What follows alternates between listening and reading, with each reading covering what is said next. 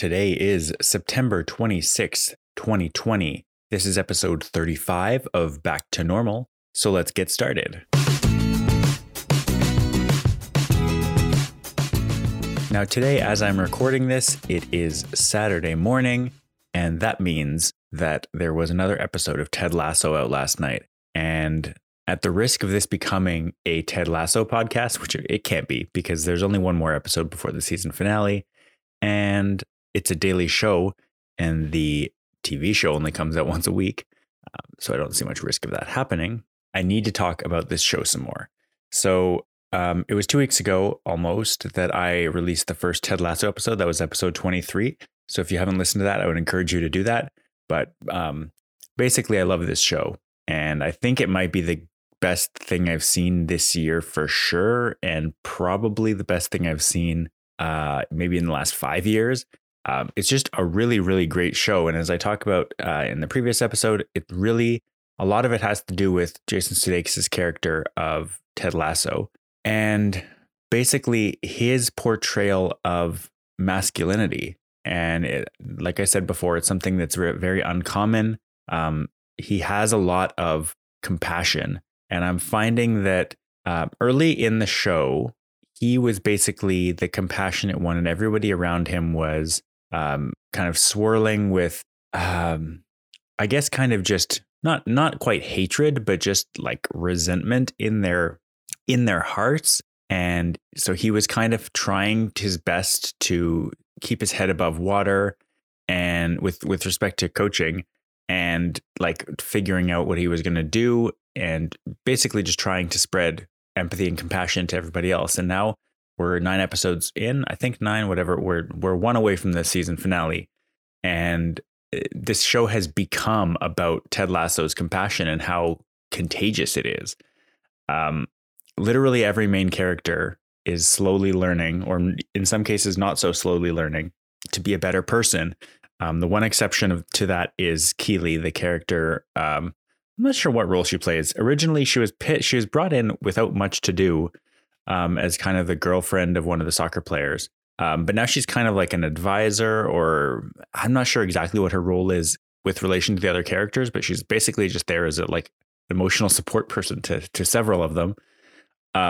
But she has been a good person since, like, from the moment they started rounding out her character a little bit from just being this girlfriend, which I really liked. And yeah, so I think most of the character learning has been prompted by Ted, but Keely's done quite a bit as well, especially with the owner. These characters' names, like, I'm so bad with names in TV shows.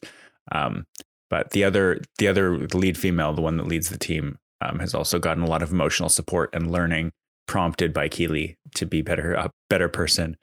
And so the funny thing to me about sports shows, and you don't always get this because sometimes sometimes there's a sports show that is about the sports part of it.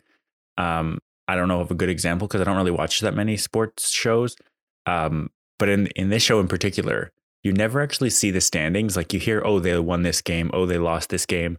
But the way it jumps around in time, and the way it kind of plays with the timeline of not really telling you this is what day it is and here's when the end of the season is, you get to kind of feel like you understand soccer and feel like you're rooting for this team without really having any idea of their schedule or the standings or anything like that.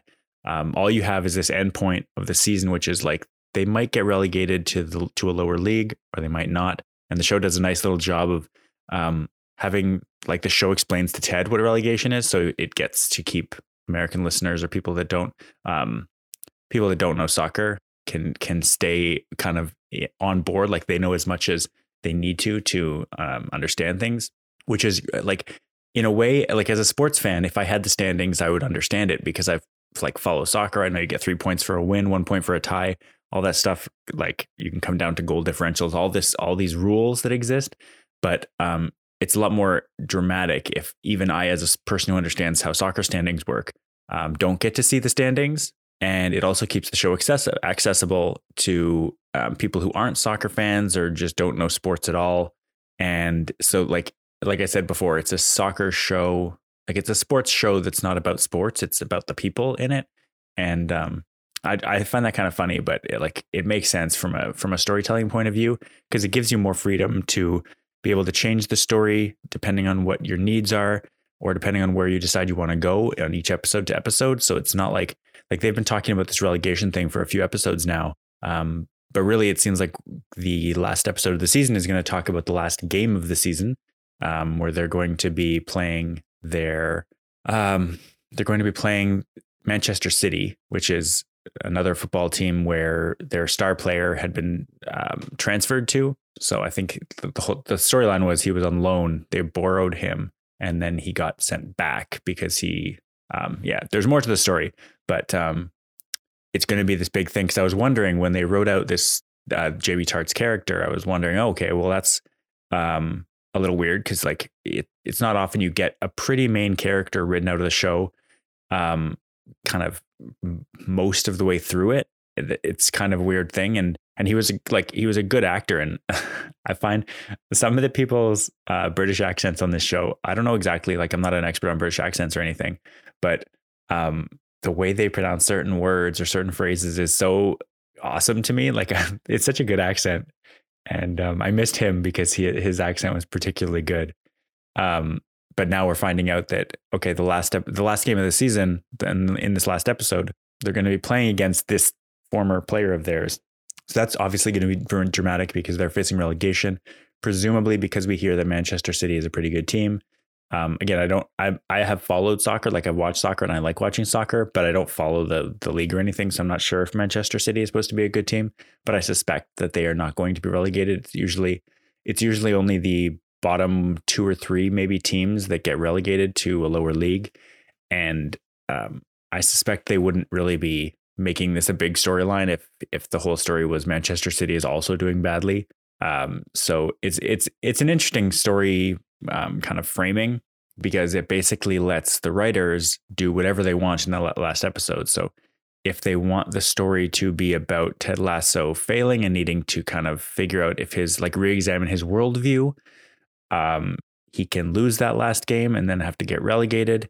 If they want the world around him to kind of learn a lesson from him, then he can win against this bigger team, against the former star, and then the world can change kind of, and it can become, assuming they're doing a season 2. I never know anymore because there's a whole pandemic going on.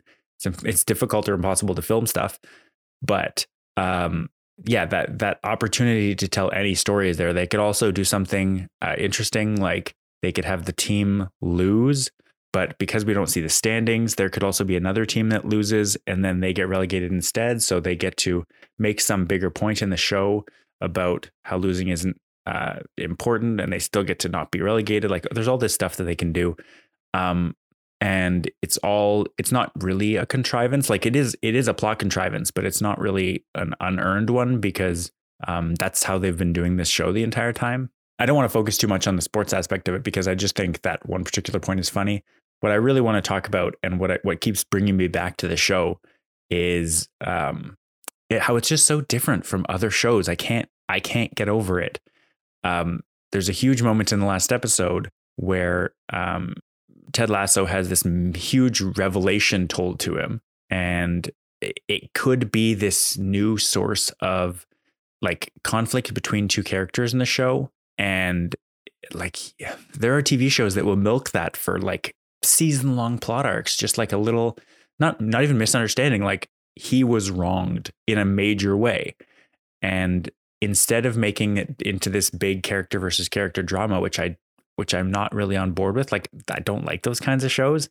The show rather takes his compassion, which we've seen this whole time, and empathy, which we've seen this whole time, and wraps it up with what he's going through, which is a divorce with a person who he clearly still cares about, but who lives literally across the ocean in North America. And so it uses his compassion and his empathy and just completely diffuses the drama that could have existed, this kind of manufactured drama between him and the owner. And instead, it keeps the conflict in the show between his worldview, his compassionate worldview, and how everybody else is maybe now starting to aspire to that, but how everybody else has kind of got it in for him, and they want the team to succeed and feel like he's in the way. Like that's supposed to be the central conflict of the show. And so every time this other conflict, like other potential conflicts come up between two characters, they use emotion, they use empathy and compassion so well in order to diffuse tension and keep the characters on the same side against the success of the team plotline, which is the main conflict of the show. And it makes sure that its characters, by the end of almost every episode, I can't really think of an example of this where they don't, but the characters, aside from, I guess, Ted Lasso himself has gone through a couple of episodes where he was not quite himself emotionally, although he didn't inflict that on anybody, which I thought was also really nice. The show ends with kind of a nice, solid emotional well-being for each of the characters. You never have a character that gets like blindsided by something, and at the end of the episode, they're just like in a pit of despair. They're always emotionally redeemed in some way, and I find that to be really refreshing, because it's almost like easy to just use a conflict to drum up intrigue and like make things about cliffhanging and all that. And the show kind of just sidesteps all that. Even when there have been kind of big moments where you're like, wow, I can't believe that just happened. Now I want to see what happens next. It's usually not about any particular unresolved plot point. Like they'll leave you, where some shows will leave you without that last plot point, and they'll go, oh, you have to find out what's going to happen next, you have to come back. Whereas this show, it seems like they wrap up the story, they resolve it in a satisfying way, and then end it. And for me, that's much more satisfying to watch, because I don't feel like I'm being forced. I don't feel like I'm being compelled to watch the show. I don't feel like I'm being compelled to watch the next episode. It feels like the show has earned me watching the next episode because of the way it treats its characters and has them interact in such nice and interesting ways. And honestly, this is such a rare show. Especially now, I keep talking about it. I did an episode earlier about there potentially being a civil war coming up in the country that borders mine. I feel like we should have a lot more media that uses this nuanced portrayal of especially male emotion and empathy and compassion to tell stories. And honestly, it's just so refreshing. I'm sad that there's only one episode left. I really hope, because there are other series coming out on Apple TV in the next couple of months that I'm really interested in. I hope that they continue to explore these kinds of ideas in upcoming shows. And I know obviously they usually studios and media companies will just buy these shows as they are, and not like, but I think Apple seems to have shown that they're looking for certain kinds of stories. And so my hope is that they get these for their service because of the story that is planning to be told, and not kind of just because they think it's a big name actor like Jason Sudeikis or something like that. It seems like it's because of the stories that are being planned and being told. So I'm really interested to see how that goes. I'm going to leave it there for now. But again, if you listened to episode 23, the first talk about Ted Lasso, and if you listen to this episode and you still haven't watched the show, like, come on, you get a free month of Apple TV if you just want a free trial, and you get a free year of Apple TV if you buy any Apple device. So honestly, like, it's worth checking out. And the service itself seems like it has actually quite a bit of like quite a good number of interesting shows. They won their first major award at the Emmys last week. I don't follow the Emmys. Just check out the service, and definitely check out this show, because in my opinion, at least, it's well worth it, and you're not going to be disappointed. So I'm going to leave it there for now. Thanks very much for listening. You can follow me on Twitter at Rob Attrell. That's ATTRELL. I'll talk to you next time. Bye.